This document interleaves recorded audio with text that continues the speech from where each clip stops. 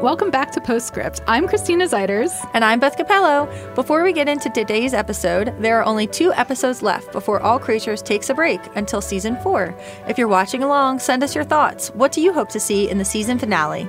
And if you've already finished the season on PBS Passport, or you're one of our friends from across the pond, send us your favorite moments from seasons 1 through 3. Email us at ps@witf.org. Or slide into our DMs on Instagram at WITFORG and Facebook at WITF.org. So today we have a familiar voice joining us. It's Helen Widowson, and she's here to talk about 2 key elements from this episode that are near and dear to her heart: tea and military service. Yeah, so let's get to it. Welcome back, Helen. Here I am again. Wow, I'm starting to feel like I'm a pub frequenter on this podcast. And I should probably have my own personal mug like they do at the Drovers. We will have to get her one. We should get her a mug. We should make them. We should all have mugs. Oh my gosh, you know that you can do mugs and you can like Sharpie on them and then you cook them in the oven? Have you ever done that? I don't believe it. Because You don't? I've done it before. Oh, really? And it worked? Yeah, and then so if you cook it Right. in the oven, the marker paint will stay on for longer. My sister bought me a mug Yeah? that was made that way, and I hand washed it, and all of it's gone. Okay, so it wasn't cooked in the oven long enough. It was just Sharpied on. She paid somebody for it, and now I have a plain white mug. Aw. Well, I'll take it and I'll put the Drovers on it. Okay. Sorry, Helen. Oh, we got to get it for Anyways, you, back though. to this pub frequenter. So just a question for you two. Do you know the origin of the term wet your whistle? No. I have no idea. I've said it. No, Yeah. have I said it? I don't know. Have you said it? I I've have. heard of it. I've probably said it because I have the old timey vocabulary of like an That's 80-year-old. Where's it come from? Well, it just so happens that pub frequenters had mugs with whistles built into the rim or handle of their mug, and when they blew it, their mug would then be refilled. That sounds like I need that for my wine glass. I think I need That's it so for. cool. Well, I don't even know because I wait on Matt hand and foot basically at home. Yeah. So he'd probably have a mug with a whistle. But if you had the whistle, would he then wait on you? No. You would just like, get it yourself. The most he's ever done for me happened last night, and he made me a bag of popcorn. And I didn't ask for it. I wasn't even hungry, but I ate it because it was so nice. Oh, he's so nice. Thanks, Matt. Well, I don't have a mug that whistles, but I do have a whistling tea kettle. And that is why this episode really spoke to me. In fact, I counted tea or tea time or a brew being offered 15 times alone in this one episode. And while they aptly named the episode Edward, of course, my personal name for it is Tea and Sympathy. Yeah. So brew meant tea as well, right? Correct. Yeah, okay. So Did they drink coffee? I don't know that I've seen. Have they drank coffee? They did drink coffee, but it not as much as tea, Okay. because tea is their national beverage, as we all have observed. Makes sense. Yeah. So, Helen, I know from working with you that your background is steeped in tea.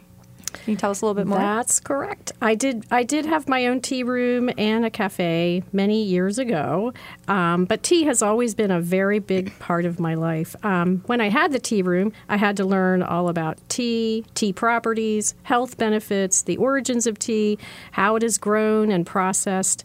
But I'll note for now that I won't be going into that deep dive in this podcast because we're going to save that for another episode down the road.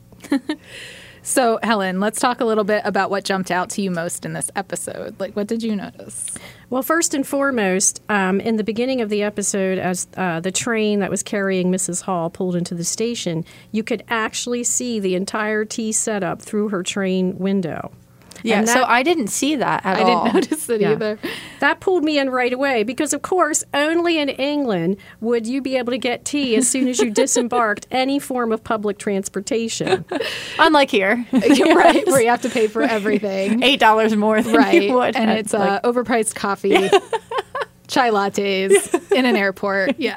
But it's really cool to see that they have like tea literally right outside of the train when you Right, get and my off. big question is, if they could do that then, why can't they do it now? Like, Because they didn't have that make you to think? profit off of True. it now. Because we got to make money. Economy. You got to make more money. As much money as you can.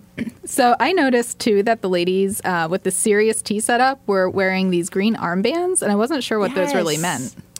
So I watched that too, and I did a bit of research because I didn't know either until I read up on it. But these ladies were members of the Women's Land Army, and this organization began in 1917 during World War I. And what they did was the agricultural work that the men did once they were called to war. So that left a big hole. And so women took up, maybe driving the tractor or baling the hay or harvesting the crops more so than they had done in their roles before their husbands or the men in their families were gone. Okay. So was that more of like did they just volunteer in those spots, or were they told that they had to do that, like drafted? Because it says Land Army. Right.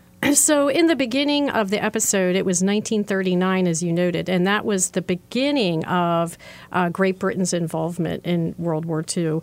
And so when that organization ended after World War I, it was actually recalled for World War II, even though at that point they didn't know that they were technically going to war. They were building up their forces, and they knew that maybe that was going to happen, but there was a lot of uncertainty still. So this got revived, and then most of the girls that would volunteer for it, but then later Winston Churchill made it part of conscription. So if they didn't have enough, they could be drafted. Yeah. Yes, if they didn't have enough, then they could certainly technically draft women into the Women's Land Army. And you could do many jobs in the Women's Land Army. You didn't just have to do ag work. You could also volunteer to be what was called a lumberjill, which was the opposite of lumberjack, I guess, which was the forestry division of the Land Army. So, and I think these tea ladies that were at the station, you noticed they're volunteer. Yeah, it said volunteer. Volunteer on the Right. arm. So they were obviously volunteers, and then maybe they just, at that point, where the war was, that's what they were doing at that point. But maybe later they were doing other things. So we just don't know from the episode. But I think I'd want to be a lumberjill. I was thinking the same thing, just because it's a cool name. Right. But then again, I'd have to be outside cutting down trees, and my allergies are really bad. Well, if you're doing agriculture work, though, that would also be happening. Although ag work it's more like a CrossFit workout, so you'd probably get real buff. I think I do that. Yeah. And you're with the animals. Right, but there's a lot of poop involved with animals. That's fine. I can just throw it on James. I mean, I guess I am. Helen did. I'm used to it. You're used to poop. We always talk about it. Poop. Anyways, off of poop. How many times did you notice that someone made tea for someone else in this episode? Because I know you were counting. I was. So Tristan, who we know was holding down the fort for Mrs. Hall, started the very day with tea and served it to Andrew, the student who came, and to Siegfried. Then he served it again at lunch, and then to Mr. Sunningwell, who had brought his dog Benjamin in to be helped. And then again on Helen's family farm when she and James went to check the sheep's hoof problem.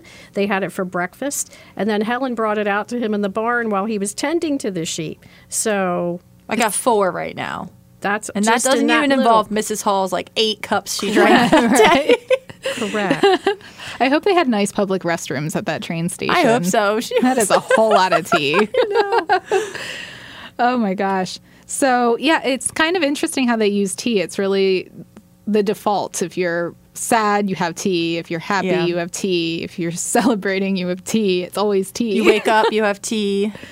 Yeah. Right. It's not just a beverage. It's a part of their lives in Great Britain. So we saw in one episode alone, it was a day starter, a social icebreaker, a cup of kindness, a healing balm, a stress reducer, a relationship mender, and a day ender as well. Yeah. I would never sleep. If it's all black tea anyway. If it's never herbal tea, I would never sleep. I mean, I love how you entitled all of those teas. You start your day with it, you end it, but then it's a cup of kindness and healing and stress reducing. Because all of these cups of teas and relationship mender, especially, they were all drank today. I love how you describe them. It's a very socially involved custom. Yeah. Well, it's part of their life, like brushing your teeth in the morning. Except it goes on all day long. You're supposed to brush your teeth in the morning. I'm just kidding. Gross, Beth. Sorry, guys. No, I'm just kidding. So, Helen, in addition to all of the cups of tea, you said that you relate to Mrs. Hall and her son leaving for the unknown of war. Can you share a little bit about your experience with that? Well, this isn't something that comes up in my normal casual conversations with people, but my military background really brought up some memories for me as I viewed this episode, not just of my own spouse and our years of service, but of friends and people I know who served and didn't return to their families during certain conflicts or just as a result of a training accident. The military is a community of people, and when things like that happen, everyone feels it. In fact, it really hit me how Mrs. Hall was feeling that day, not just because of the history she had with Edward, but because of the thoughts and reality that her very own son may not return. Yeah. I was crying when he was leaving on the train. I mean, my kids are, 2 and 1, so, very young, and, I have plenty of time ahead of me. But I can't imagine they're going to be adults tomorrow. Yeah, I know. Yeah, it's how it goes. Stop it. But I hate it. I can't imagine, running after your kid on a train just to say goodbye and asking him to repeat the last thing he said, which was, I love you, Mom. But, I know, oh my and gosh, then sob, yeah. Yep, all right, done with that scene. I can't talk about it anymore. I watched the episode 3 times, and that scene got me literally every single time, just an ugly cry sob. I was bawling, yeah. It was bad. And I don't think any mother or parent, for that matter, wants to think of those thoughts or entertain that possibility. But I know for myself that my own son was a member of the Armed Forces for 4 years, and he was a flyer.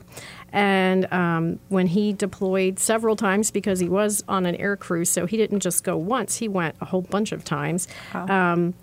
You just... I don't even know how to explain how it makes you feel. There's really not a word to put into the fear that you feel, while at the same time you're proud of your child, who's now a man that you still look at and see the little boy in him. And I think what you do is probably what Mrs. Hall was doing. You put those feelings in a little box that you really don't want to open. You know it's there. You might have to, but you're just going to push it aside for now. And I felt for her when she was trying to get his attention when he got on that train. Not because my son and I were strained ever. We aren't. We have a wonderful relationship. But because I could just feel that lump in her throat and the out-and-out fear that she was experiencing. Especially since we know she was acquainted with war already, so she knew what the possibilities were. And like I said before, as proud as you are as a parent, of your son or daughter serving, you're also scared to death, quite frankly. So. Yeah, with her, there was also that added, she's waited so long for this moment to be reunited with Edward, and there's this war looming over it the whole time. So, yeah, I do feel for her. Mm-hmm. So thank you for sharing your story. Is there anything else you want to share? Just that I was amazed how, with all this heaviness, that I just really noted how tea was utilized in every aspect of this episode and how it can work in all situations. I mean, think about it. All you need is some water and tea and a cup or a mug. Yeah. And tea has its own properties, its own health benefits. But it's really the actual act of having a cup of tea and relaxing, breathing, slowing down. And that's the answer, is taking time for yourself. And that's what helps you to process things, right? When you slow down and think about them and relax at the same time. So although I think the stars of this episode were tea and certainly Mrs. Hall, right. I hope our listeners will take just this little bit from that episode, and that is to take a moment in your lives, in your busy, busy lives, and process things. Take them in, enjoy the moment, rest, and breathe, which is just as important. And I think that tea is really something that brings people together, and hopefully in our upcoming episode, we'll dive more into the actual benefits of tea from a health perspective. Yeah, I'm excited about that because Yeah, I enjoy tea and I know there are health benefits, but I don't know all of them. So, and I drink tea kind of as a ritual sometimes. It feels very ritualistic to boil the water and pour the water in and wait for the tea to brew and like warm your hands. So that's really, I'm excited about this bonus episode. Me too. All right. Well, Helen, thanks again for your insights and tea takeaways. And for our listeners, to tease a little bit ahead, we'll have Helen back for a very special postscript bonus episode all about tea. I look forward to that as well, and I'll make sure I bring my tea kettle, the one that whistles. Yes, I really, really appreciate it, and it'll be super fun. So we're going to take a quick break. When we come back, Christina and I will explore the reunion we've all been waiting for, Edward and Mrs. Yay. Hall.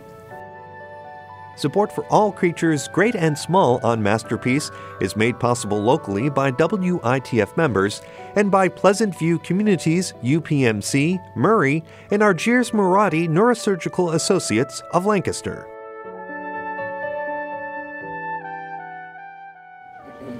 Dear Mother, it's been quite some time.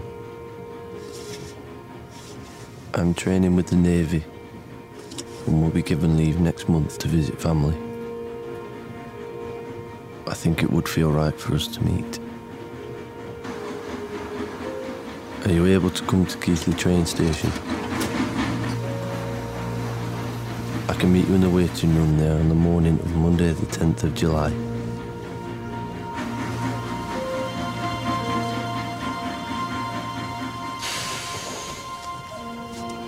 I hope to hear from you.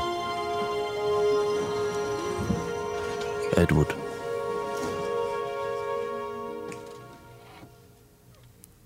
Welcome back. And I have chills now. I know, especially after that. This episode is really all about Mrs. Hall and Edward, and finding some closure and healing and all of those good things. So I'm very happy that he did not stand her up because I was very worried about that. Oh my gosh, when she was leaving, I was so worried. Oh my God. Very much. So, so that's how we open the episode with her reading the letter from Edward in Edward's voice.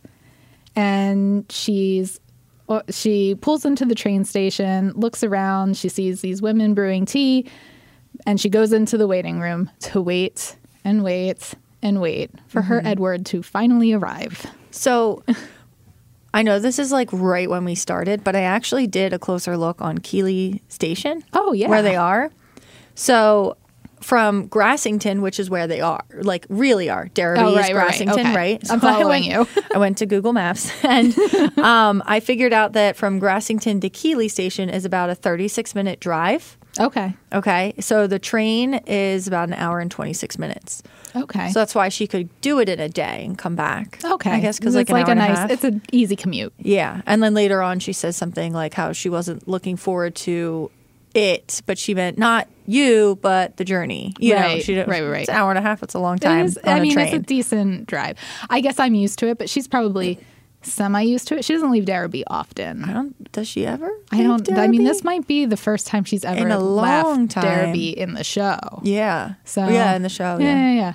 To me, Because I don't know if she like hangs out with Dorothy ever or visits her. Oh, true. you know? Dorothy came to visit her. But I don't know how far that is anyway for her. But yeah, so Keighley Station is also Worth Valley Railway. Okay. Okay, so there's Keighley Station, Worth Valley Railway is the trains. Okay. I got this information from kwr.co.uk. So the line opened in 1867 and was funded locally. And then within a short time, it became part of the Midway Railway until 1923. I gotta look. Looks like an There's so 8. many I'm pretty sure it's a 3. So, 23 or 28, somewhere in there. My writing. So at the grouping, it was absorbed into the London, Midland, and Scottish Railway. Okay. All right. This So is it's like just continually merging into larger and larger. Yeah. And then upon nationalization in 1948, the line became part of the British Railways, but then it ended up closing in 1962, which doesn't seem like that long ago. But then again, I have to remember that we're in the 2020s, not Oh, So I constantly am reminded of I'm that. like, oh, that's only 40 years. Oh, no, it's not. Exactly. Exactly. That's where I'm at. So We're old.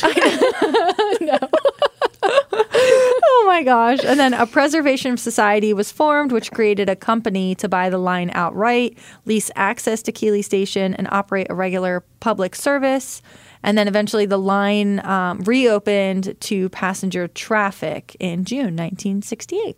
Oh, so it did reopen. Yes. So it was closed for a very short time. Yes. Okay. So about 6 years, I think. Yeah, So 62 you to can ride 68. it today. Yes. Oh, that's exciting. And actually, so I was trying to figure out if it was the same train used for Harry Potter because of the love of Harry Potter. Right. And there wasn't much that I could find. I mean, there So- is some overlap with all of this. They look and Harry similar, Potter. Like right? they film in the same area. Exactly. So, Well, yeah. yeah, So Harry not Potter's like completely the North crazy. Yorkshire. So what I found online, which I could be, interpreting it incorrectly. So if Okay. somebody listening knows, like, let me know. Call me out. It's fine.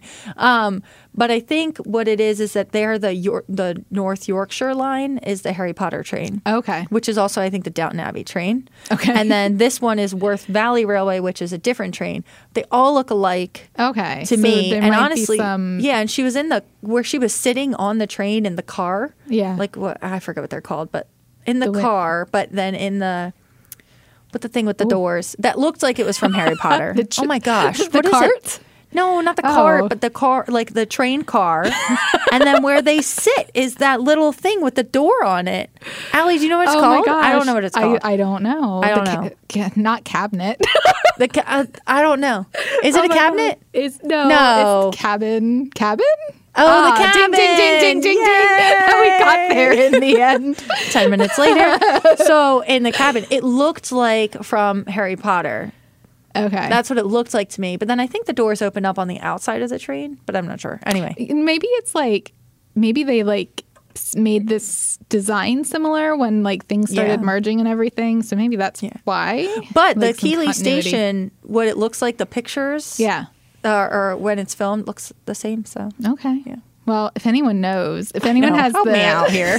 Harry Potter insider scoop / all creatures great and small scoop, let us know. But they did turn Keeley Station. I did find that they had a Lego competition for Harry Potter and turned Keeley Station into like Hogwarts kind of thing for the kids to okay, come. so it and looks at the least the similar winners. enough Yeah. that they could transform it. Into the Hogwarts Express. That's pretty cool. I know. It was Yeah. really, really cool to hear that. So I'm not sure. Somebody help me out.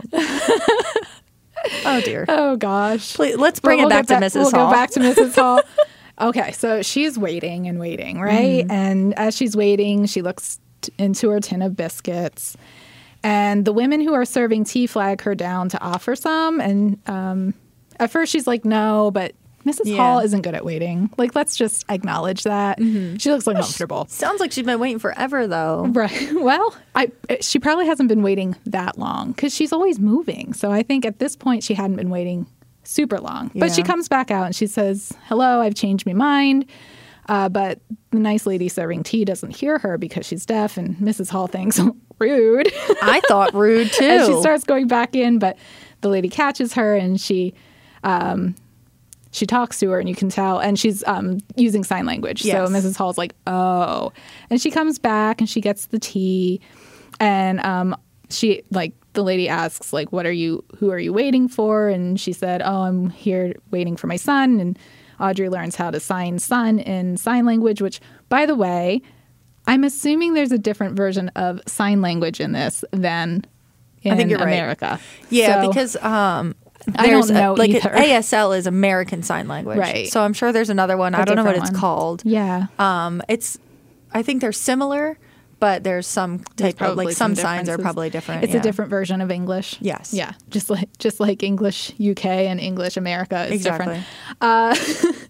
So one of the things I noted was that they're including a lot of people with disabilities in this series. Yeah, it's very diverse. So I like that. Like, this is not our first one. Mr. Rudd's one son looks like he has Down syndrome as well. So I just shout out, I love it. I know.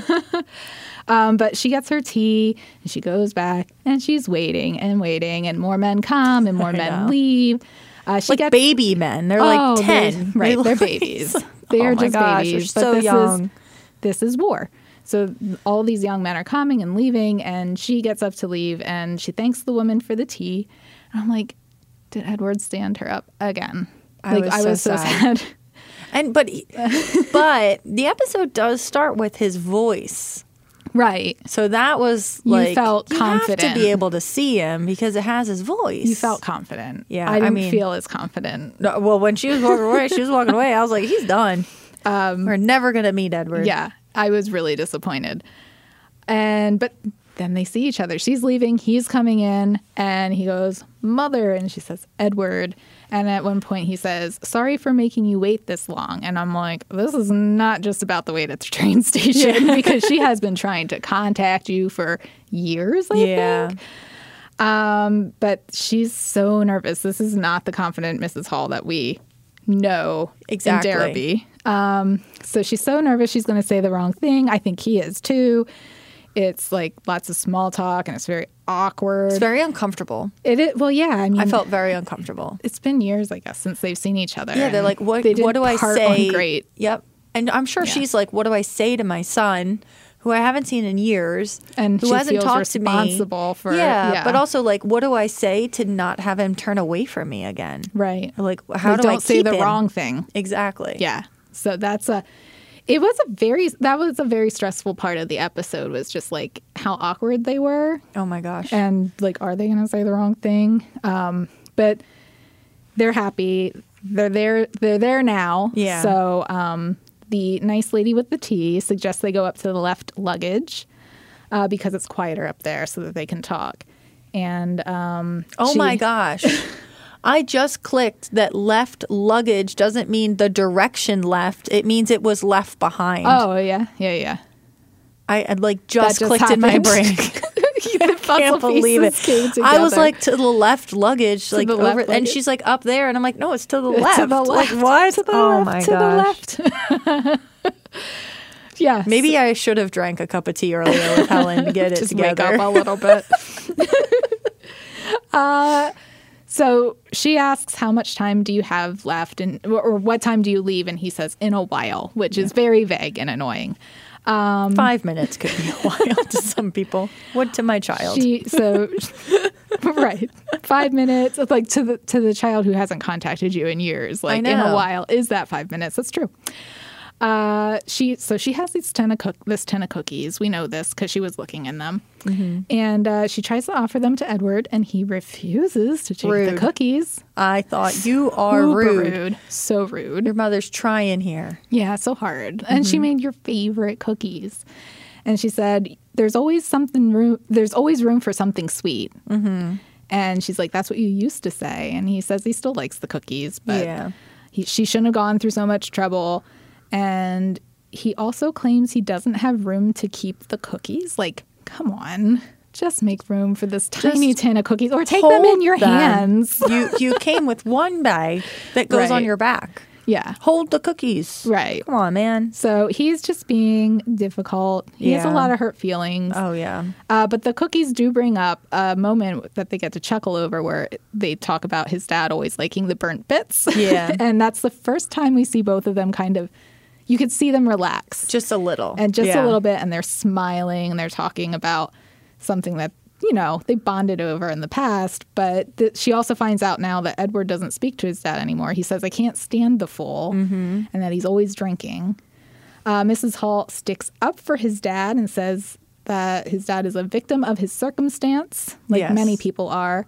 And as she would for anybody, always sticking up for them. And Edward points out that's no excuse for the way he treated you. So we're getting a little view into their world. So Edward was definitely old enough to be aware of what was happening in the house. Mm-hmm. And if you remember in an earlier episode, how she tries to cover for Siegfried when Siegfried's like snapping at the kids, quote unquote. So that probably happened. Yeah. And anyway, so he's not talking to his dad, and he's worried. He asks, does it damage everyone, war? And she says, not everyone. And she says that she was lucky, that she wasn't damaged because she was lucky. It damages a lot of people. It does. Yeah. I mean, you see things you can't unsee. Uh-huh. Like, it makes sense. So Edward asks if she thinks the war will happen, and he's obviously very concerned that the war is going to ruin him, just like it ruined his dad. And I think he feels like he has a lot in common with his dad because he went to Borstal and like did all these which we things. do find out. Yeah. Right. So I think that's playing into his fear that he's like more like his dad than his mom. Yeah, especially because when he talks about how he signed up, he can be a different person. He can be somebody good. He can pretend to be somebody Yeah, good. pretend to be somebody good. Yeah. So this is where I got kind of annoyed with Mrs. Hall, to be honest. Because she keeps saying, it's not going to happen. The war is not going to happen. It won't even touch you because it won't happen. And she asks about his life in the Navy, and he says, I could pretend to be someone good. And she counters with, you are someone good. I've always seen the good in you. And this is when the healing starts. Yeah. So he said, then why did you give me to the police? Borstal ruined me. It took all the goodness that you saw in me from him. And it was just really heartbreaking, actually, to see him just open up and put it all on the line. Like, I could understand why he was being so distant now. Oh, yeah. And well, why, so and Borstal is an institution for, like, it's a juvenile center. Juvenile kind of thing. detention So, sort of thing, yeah. So he was very young when she didn't protect him. She didn't lie for him. She asks, like, well, I couldn't lie for you. Like, what did he steal? Right. So she was working at a place similar to Siegfried's. Right. And then, well, I think she was like she was like a housekeeper. Yeah. And then he would go to work with her sometimes, of course, as you do back then. And sometimes now you have your kid at work. But so I want to know what he stole as a teen that he couldn't just give back. That's a good question. Like, why did she report him to the police for stealing something that that he couldn't give back, apologize for, and then, like, I don't know, her lose her job? Like, what was that process? Like, so in a sense, it seems from this perspective, my perspective is that she chose her job and her employer over by calling the police for something he stole from him, like, instead of her son. But, like, it had to have been something big. Well, did she call the police, or was it her employer, though, that called the police? Oh, I don't know. I don't know if they established that or not, because if the person he stole from called the police and pressed charges, she wouldn't have much wiggle room. But then she said, yes, my son had it in his room. I found it. Oh, okay. And then he went to juvie, and instead, like, her employer sent her son to juvenile detention. Yeah. Instead of not pressing charges. So it must have been something big. Yeah, I don't know. I don't know. They don't establish it. That's a good question, and I don't know that we'll ever find out. I know. I'm sorry, guys. It was just something that I thought. Yeah. So this moment was really healing for both of them. They got all of the stuff that they were afraid to say is out now, and that is good. Mrs. Hall goes off to get them more tea, and I was legit worried that Edward was going to sneak off. So you were worried about that? Worried. I just see Mrs. Hall getting tea, and I'm like, did he leave? The conversation ended? I'm so confused. What happened? Is that it? No, I was so afraid she was going to come back and he was going to be gone, and I was going to just be like, Edward. But he didn't. He's still there. Hooray. And they continue to hash out the past.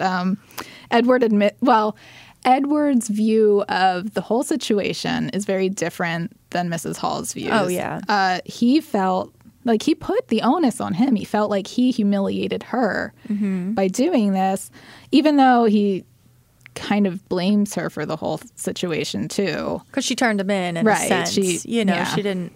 But then she does say, like, she didn't protect him. Right? Well, she basically says that she let them take him away because she thought that they could fix whatever she did wrong. That's where it ultimately led to, is that... But I think it also tries to come down to his bringing up, because his dad was damaged by the war. Right. No, I mean, it's all so at there's play. Some trauma there. I think she felt guilty that she couldn't protect him from what his dad was experiencing. Yes. And that meant that now he's also acting out because she failed to protect him. And it's just like all of it. But there's like this really, really nice clip where she tells him that I love you more than anything in this world. It's the truth. It couldn't be further from the truth. I love you more than anything in this world, Edward.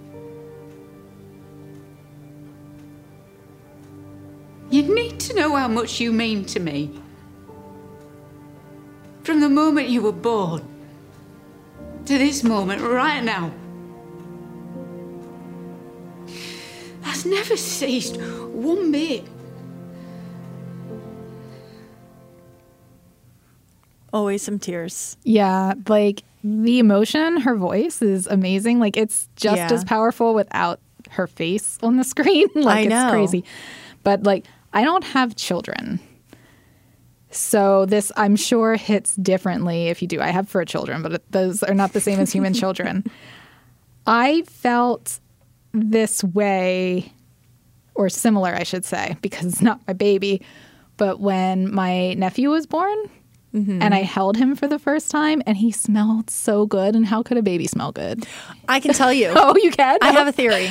Okay. I don't know. I never looked it up. But my theory is, because I had the same thing with my nephew. He's 11 now. Okay. They smell But I good. was like, he's mine.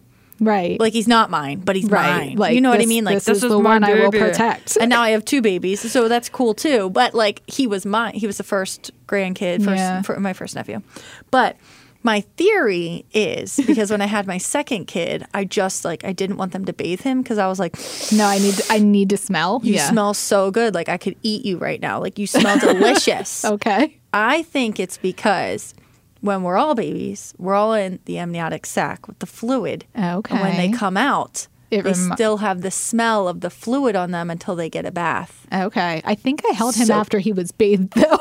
Oh, after he was bathed? I don't Yeah, know. I don't well, know. my But theory is that that sounds- they smell delicious because we were there for 9 months, Right. 9-ish It's like months. activating some deep memory Yep. in our brain. Because it's the first thing you smelled as a baby was that's that. a really interesting That's my thought. theory. I like it. Yeah, although babies do smell really good. Especially, I think toddlers, like, okay, They're so sticky. my nephew Always is now he's 6. He'll be turning 7. Oh. But even when I sniff his sweaty head, and I'm still like, you smell so good, babe. You've imprinted on But him. like, but like babies smell so good. They like even do. that like slight sour milk smell. I don't know. I don't even want kids, and I'm still like, can I sniff your baby?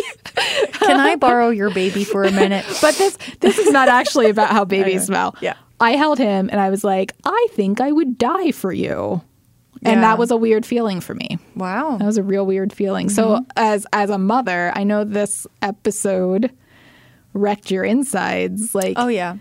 are you okay? Oh, you're so sweet. I am. Okay. I pray that I never have to go through something like Right, this. yeah.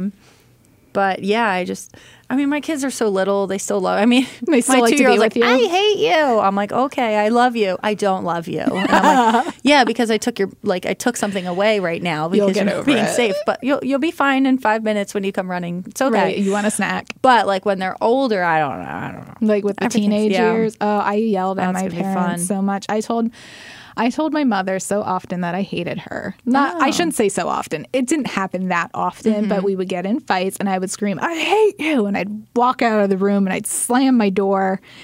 And then I'd sit there and I'd feel really bad. Yeah. And I would cry. And then I'd come out and she's crying. And then we'd cry together and be like, I'm so sorry. Oh, But, like, that's so sweet though. Like that's this, such a like, good relationship that you have with your mom this to mother's- repair it right afterwards. And Oh, this mother's yeah. love. It is. Stuff. It's something else. Like, I can't completely identify, but I also in that moment was like, nope, I get it. Because you have your nephew who you love and who you feel Yeah. that. So anyway, so we're going to move on. His train's coming. I'm so sad. And And he's just like, I gotta go. she's I'm like, you "Stop can't it." stay a moment longer. Yeah. Now, in his defense, Couldn't he take another train? maybe, but it is the Navy. So he might have to be back at a certain place at a certain time to get on this boat. And so he says, I've got to go. The past can't be changed. She felt guilty about letting him get to the point he did. They do this whole thing. he's walking away from her so fast. I know, and she's just trying to chase him. And like, just slow down a little bit for her, please. Yeah. And she says, I'm sorry, Edward. I'm so sorry. I never stopped loving you. And he turns back as he's about to get on the train. He turns back and he hugs her. And I get teary-eyed. And he says, I'll make room for the tin. I'm crying. Right. And the train starts pulling away. Still crying. And they drop the tin. This is ridiculous. And like, it was an easy handoff, but everybody's emotional. Maybe she's already crying. I don't know. So she's like trying to chase after this train. I don't know what's slowing her down. We thought think her pencil maybe the skirt. But she can't run. She can't run. And she's holding this tin and she's sobbing and she can't hear what he's saying. And I'm like, oh my gosh, the deaf lady's going to help her. So she comes over and like she can read lips. And she says, he's saying, I love you, Mom.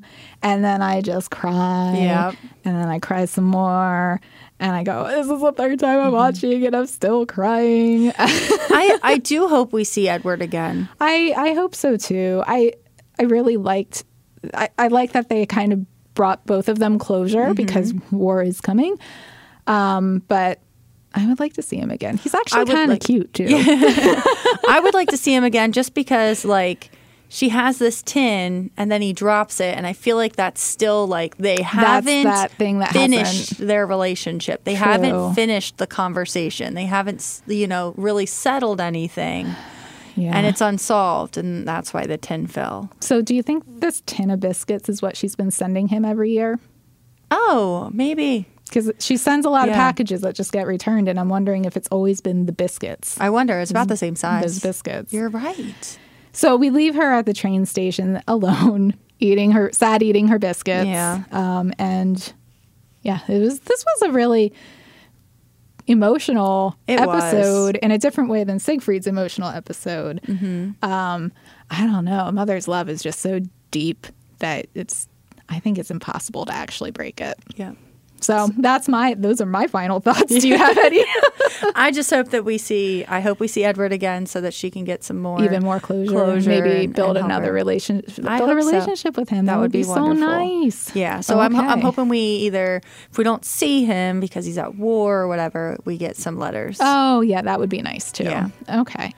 So we're going to take another quick break. And when we get back, we'll check on what's happening at Skeldale House and the Aldersons farm. Support for all creatures, great and small, on Masterpiece is made possible locally by WITF members and by Pleasant View Communities, UPMC, Murray, and Argiers Murati Neurosurgical Associates of Lancaster.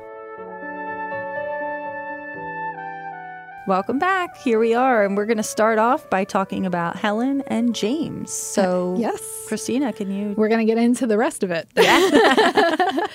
So Helen and James are staying at the Alderson farm while Richard is away visiting his brother. Took me 3 watches to figure out where Richard was, but Richard's away. I didn't know they were staying there. Yeah, I watched it 3 times. He made this mention that he could get used to living here. Oh, so also is it foreshadowing? I don't know. Ooh. But yeah, they're staying there while Richard is away. I guess to keep an eye on Jenny because Jenny is only 14. Yeah. So she can't really stay alone, even though she's capable. Yeah, right? She's running a farm. But Helen and James are having a mushroom fight. They're throwing mushrooms that they just picked, which seems like a waste of their time. I know, but it was cute. So cute. I was like, oh, I love this. They're so cute together. I'm a romantic at heart, but also you just picked all those mushrooms. Now they're on the ground. Now you got to pick them again. Well, there was an argument about who picked them anyway. That's true. That's true. We find out Jenny has made a brilliant breakfast. And unlike Helen. She's a better cook than her older sister. Yep. We also find out that she isn't going to school because she left school to work the farm. And she's allowed to do that now that she's 14.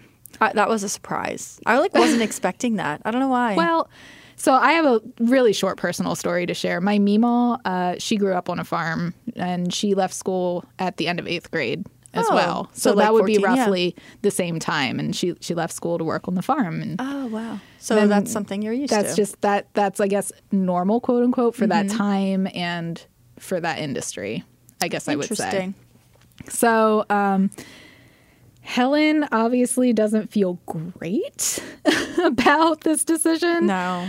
And She doesn't look too happy about it. No, but she knows that Jenny's good on the farm, and that's what she wants to do. They've had this conversation before that Jenny wants to work the land.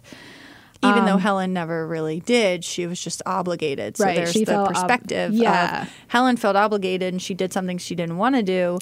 And Jenny's like, this is something I This really is want to do. great, But yeah. Helen's like, are you sure? Because Right. she didn't want to. Her perspective is it might box you in Yeah. if this is all you do.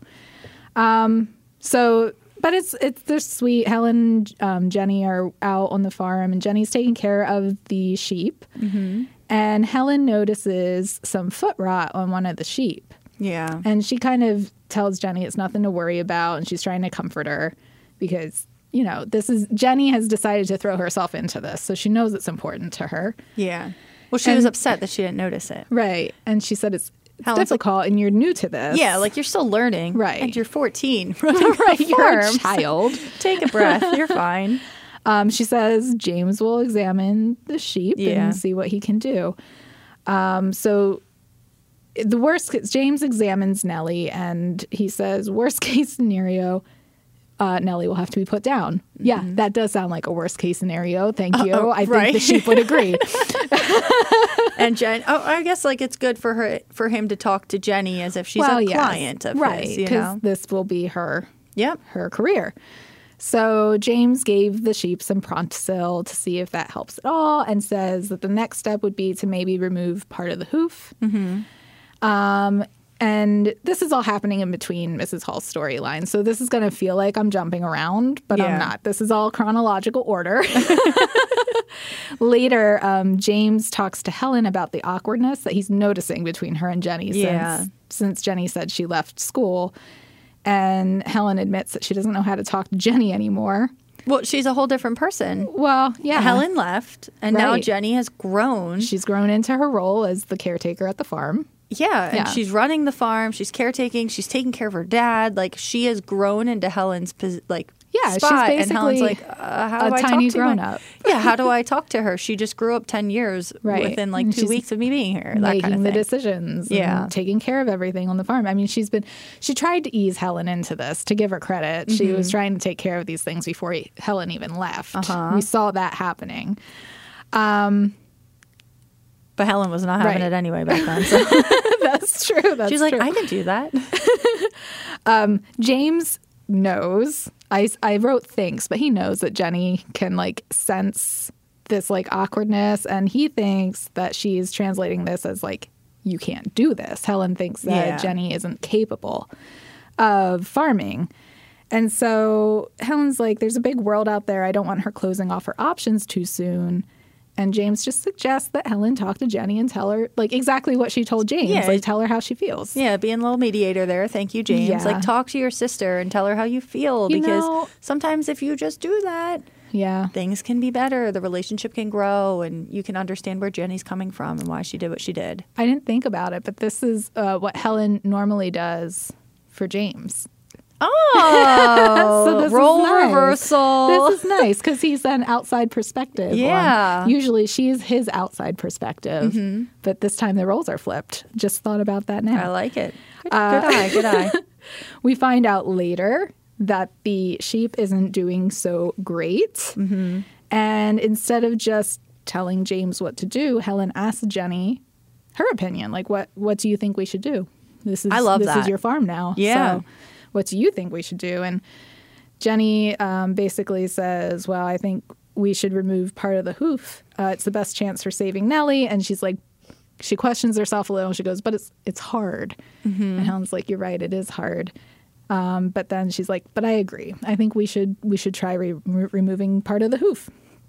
And It's interesting that you say hoof. I say hoof, like a hoof. Maybe I'm saying it wrong. No, I don't know. I don't think it's hooves. So maybe you're right. Maybe I'm wrong. Hoof. Yep. I don't know. Been I say wrong my whole life. Thanks. I say herb. And some people say herb. With herb an is. H. I see herb as a name. Herb is a. Oh, okay. We could go on and Okay, on. anyways, we'll Orange, move like on. all these things. But anyway, let's. Later, Helen apologizes to Jenny for making her feel like she wasn't good enough, and she's does the whole thing where she says the world's so much bigger than Derby, and we often forget it. And she says, the truth is you've always been a farmer and a truly excellent one. And that was a really sweet sister moment. Yeah. Like, I think it was hard for Helen to like just say that out loud and let her sister make her own decisions. As an older sister, I should say. I've been in that experience where you're like, I have to let go of the reins now. You can't make all of the decisions for her right. anymore. Like she has to make her own decisions and her own successes and her own failures. And it's like all part of the process. Like that's just part of life. And then we find out that the surgery went well. So Nellie will live, which is nice. Yay, It's not a tragic story. I feel like we should start singing like Ride With Me or something. I don't know Nelly, enough come on, Nelly man. songs, I don't think, to do that. What? I mean, I know them, but I mean, I don't know the words. If you want to go and take a ride with me. Okay, I'm done. That's as much as we can say for copyright reasons. Yes. Well, let's take a ride to to Skeldale. So back at Skeldale, Tristan is put in charge of cooking and cleaning in Mrs. Hall's absence. typical Tristan And- Siegfried relationship fashion. Siegfried just dictates this, and he says, just try to complete the tasks as satisfactorily as you can. That's a hard word to say. And then Andrew Simmons shows up, and he's so cute. He's such a little cutie Like- pie. I feel like I've seen him in something, His but I couldn't little remember. Slicked over hair and Yeah. like all of his very polite mannerisms remind me so much of my nephew, the one that whose head I like to sniff as a baby. But Andrew has arrived to shadow the practice for the day, and Siegfried tries to pass him off on to Tristan.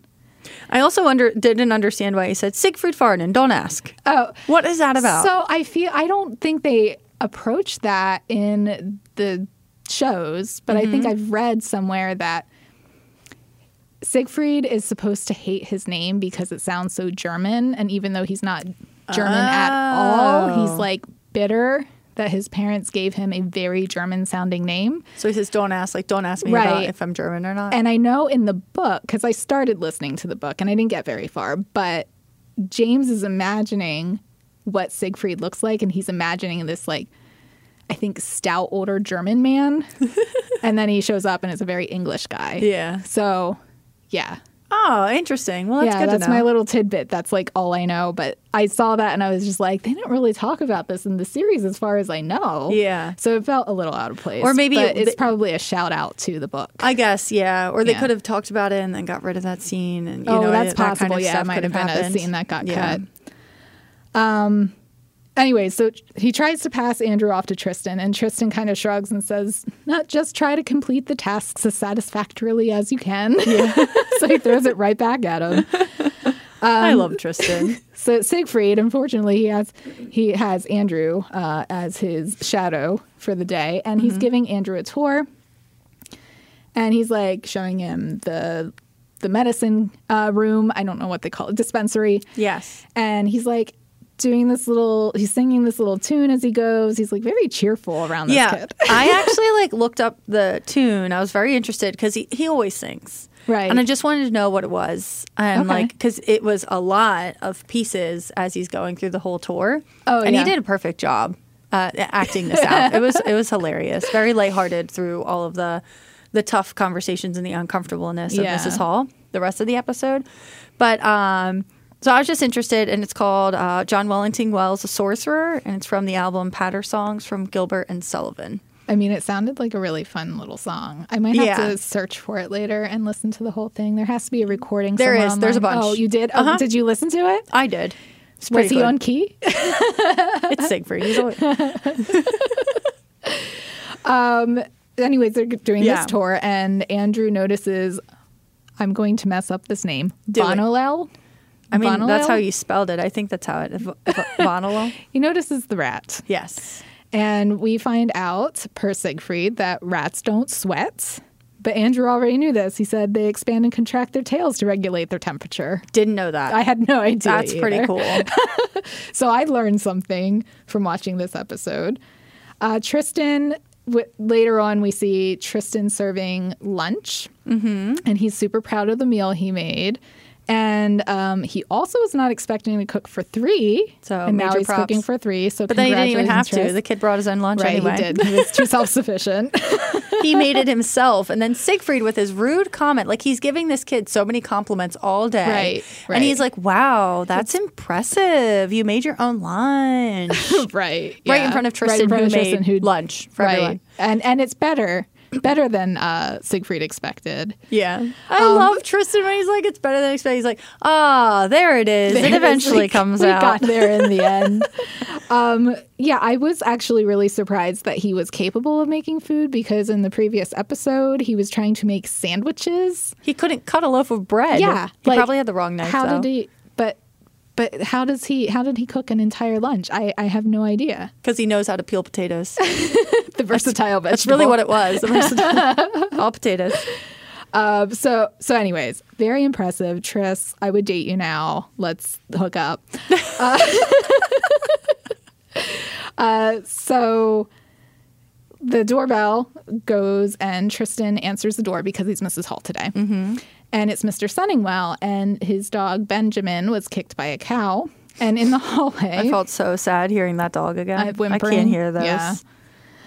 In the hallway, well, he says, bring him in. So they're carrying Benjamin in, and the Farnan brothers are fighting over who's going to treat this dog. And Sunningwell is just annoyed. He's like, figure it out. I just need somebody to fix my dog. Right. He's like, stop your faffing, which I'm going to mentally tuck away because I love it. And Siegfried tells Tristan he has cleaning up to do, which I thought was real rude. Oh, yeah. But so Siegfried has claimed this. And it says, come on, Andrew. Yeah, and Andrew's in there, and Tristan goes back out to the kitchen and looks at the mess that nobody, like, they had 2 bites of this lunch, and he has to put it all away. And he's like, how do you do it all, Mrs. Hall? Yeah, right. Mrs. H. In the exam room, Andrew is wondering whether the injury is internal or external. Mm-hmm. So this kid's, like, real smart. Yeah. I love him. And Andrew goes out to... Oh, no, Andrew comforts Mr. Sunningwell, puts his hand on his back and says, it'll be all right, sir. And like, this is literally what Tristan does. All the time. All the time. And he's good with Siegfried, people. like, never notices it. That's why Tristan gets the cakes. Yeah, it's exactly why he gets the cakes. Later, as Mr. Sunningwell is waiting, Tristan takes care of him. He finds out that, because it's Tristan, he finds out that Benjamin was Mr. Sunningwell's mom's dog, and he feels like he's let her down. And Tristan is so sweet. He's like, you haven't let her down. And he did this in like the most caring, not condescending way at all. Like it's clear that Tristan's like, no, you did exactly what you needed to do. You brought him here. He's getting care. He's going to be okay. Mm-hmm. And then he goes off and gets Mr. Sunningwell some tea. And he takes it with milk, no sugar, which is apparently also his mother's doing. Back in the exam room, Andrew sees Siegfried being really gentle with Benjamin, just like he was with the horses. Mm-hmm. And Siegfried asks Andrew to help reset the leg, which... Tug of war style. Oh, my God. That would freak me out as a full-grown person. So he says, basically, if you know how to play tug of war, you can do this. And Siegfried says, he's like, I'm 10. You'll be fine. Yeah, but he goes like, you'll be fine. I'm with you, which I thought was really sweet. He is sweet. But yeah, so they're going to tug of war this leg back into place, and they do it. And the dog's fine. And so Siegfried's like, go out and tell Sunningwell the good news. And Andrew goes out and he's like all excited. And he's saying, oh, your dog's fine. Everything's okay. And as Sunningwell is leaving, he assumes that Andrew is Siegfried's son. Yeah. And he makes the comment that not all of us are so lucky, which we know Siegfried does not have children. So he is one of those that is not so lucky. He just has Tristan. Say anything. Right. He just lets it go, and Sunningwell leaves. He's lucky and all with is Tristan. Well. Yeah, he is. He lucky just doesn't with Tristan. recognize it because he's Siegfried. Yes. Well, he's too in it. Mm-hmm. He's too in it. So in the kitchen, Andrew and Tristan kind of have this like bonding moment over potatoes. Andrew says that his mom calls potatoes the versatile vegetable, which I mentioned earlier. Yeah, boil them, mash them, stick them in a stew. Allie, if you saw Lord of the Rings, you would know that line. Sorry, I'm just saying. Tristan finds out that Andrew is an only child, and he's jealous of it. He says, you can't possibly imagine how fortunate you are. Mm-hmm. But Andrew wishes he has a sibling, and I understand this. Like, my sister was my playmate growing up. Like, I like having a sister. It's really nice to have somebody that's there that you can like make fun of your parents with and all of that. Yeah. Being an only child would be, I probably would have been fine because I'm an introvert, but it wouldn't have been as fun. You need somebody to blame the dishes on. And Siegfried comes into the kitchen, ruins everything. He criticizes Tristan's use of potatoes. Like, I guess he's sick of eating potatoes. Whatever. And then he says, Andrew here was absolutely professional earlier, compassionate, sensitive, caring. And Tristan counters with, you know, that approach to vetting isn't unique. With a stare. I just get like so frustrated with Siegfried. He is so mean to Tristan. He's so blind to it. But he's just so like mean to Tristan about it. He is. Well, like, come on, man. Tristan does all of this stuff. You won't even give him a compliment. You're complimenting this child in front of Tristan like, hey, look, this kid did great. See, this is why I was afraid that I was going to get Siegfried on the quiz. Because I can be blind to the nice things that people do to me and only pick up on the things that annoy me, which is something that I'm working on myself internally. You're doing a great job. So Andrew's dad shows up, and he's here to pick up Andrew, and it's so. It is his dad, not his headmaster, because he said, I don't know who picked him up. Oh, they said headmaster earlier. Oh, maybe it is his headmaster, but he's excited. His dad, yeah. He's excited, and he's talking real excited in the background, and it's so freaking cute. I was just so happy, so that's probably why I was just like, oh, he's so happy, and I blanked on who was actually picking him up. No, it's fine. I don't really know. But Tristan is there, and he's getting ready to take care of the cooking for Mrs. Hall. He doesn't want her to have to like cook dinner on top of everything, but he burned himself. I know. Poor Tristan. And Siegfried helps him, but is condescending while he does it. As always. But this does lead to a really sweet moment between the brothers that made my heart sing very happily. So do you want to roll that clip? I used to be just like him, you know. Who? Andrew. When I was his age, I used to look up to you the way he did. I was just as shy, timid but curious, and eager to learn everything from you. But I think you've always resented me a little. I mean, why wouldn't you? You were lumbered with a kid, and you had no choice but to take me in. Pish. Is that untrue? What's untrue is that I didn't care about you. All right, I wasn't quite ready back then for parenthood. I didn't need a parent. I never needed a parent. I didn't mean you, Tristan. Before you came. Years before, early in our marriage, I told Evelyn that I wasn't ready for children. What kind of father would I be? The notion was absurd. She didn't understand. She saw something in me I didn't see. Then you came, and you needed our time. Then she got ill. Just when I was ready, she got ill. She died. And there we are. You never told me. So that was a really touching conversation between Siegfried and Tristan. Yeah, it was. And I wanted to note that Tristan's really good at getting people to open up. He is. And I think it's because he's so good at being vulnerable. Like, he just wears his heart on his sleeve all the time. Like, you don't have to guess what he's thinking because he's just going to say it. Yeah. Which is refreshing. I was also trying to... complete opposite of Siegfried. I was trying to figure out their age difference. And I guess I should probably look this up to figure out, like, online, because they're brothers in real life. But right. What their age difference is, because Siegfried was already married. for a Right. couple of years Right. before Tristan came to Showed up. And yeah. he must have been, I mean, he was probably a teenager, I would assume, by the time. guess. So, So I I guess wonder he if could be Tristan like- was the surprise baby. I just don't know. Yeah, I don't know if it's like a 10-year difference or like a 15-year difference. You know, Yeah. and then that's big. Well, and the books probably change some details about like real life too. So I don't know how wide of a difference it's supposed to be. We know that in this series, at least, that James and Tristan are around the same age because they've graduated school Yes. around the same time, and they are portraying Siegfried like he is almost a generation older. Yes. But I think it's just because he's grumpy that he comes across that way. Well, I want to find out. I need to know how. But how yeah, the we'll have to try and do some math later because Yeah. I'm not sure how big of a gap there's supposed to be. I mean, even 6 years or 10 years makes a big difference in yeah. maturity. My one sister's 10 years older than me. It's a whole different. It's a whole different ballgame. Yeah. So they have this really touching moment, and Mrs. Hall comes home, and Tristan insists on taking care of Mrs. Hall, even though he burnt his hand. He's like, I'll live, which is really sweet. So Mrs. Hall takes her biscuits out to the sitting room.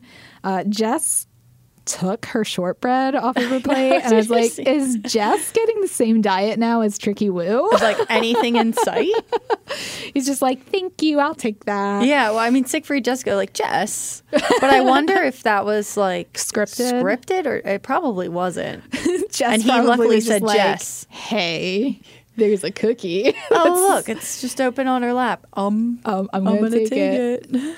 I thought it looked like she handed it to him, but maybe she didn't. Maybe he did sneak it off of her plate. I think. I didn't look that closely, to be honest. I think it was stolen. But there is this moment where Siegfried actually compliments Tris for a clean house. In front of Tristan. Right. In front of him. He witnessed it. I think pigs flew at this moment, and it's like groundbreaking news. Like took it me a needs to minute be to figure out what pigs headliner. flew Yeah, it's a headline. Like he complimented Tristan in front of Tristan.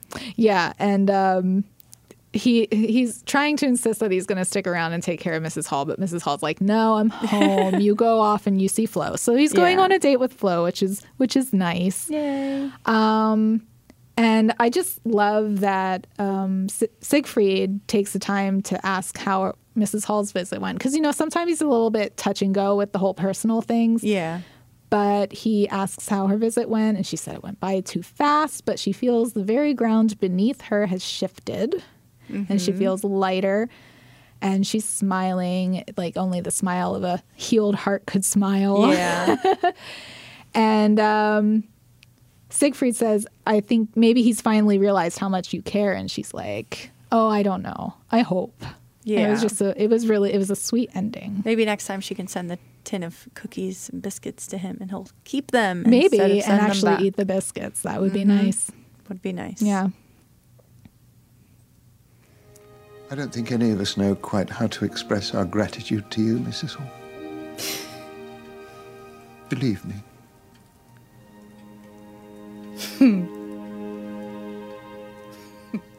I love them together. Yeah. They really are. They're so cute. They're perfect. I know. I'm still hoping they get together, even though I love Gerald too. I'm very conflicted right now. My brain doesn't know what it's doing.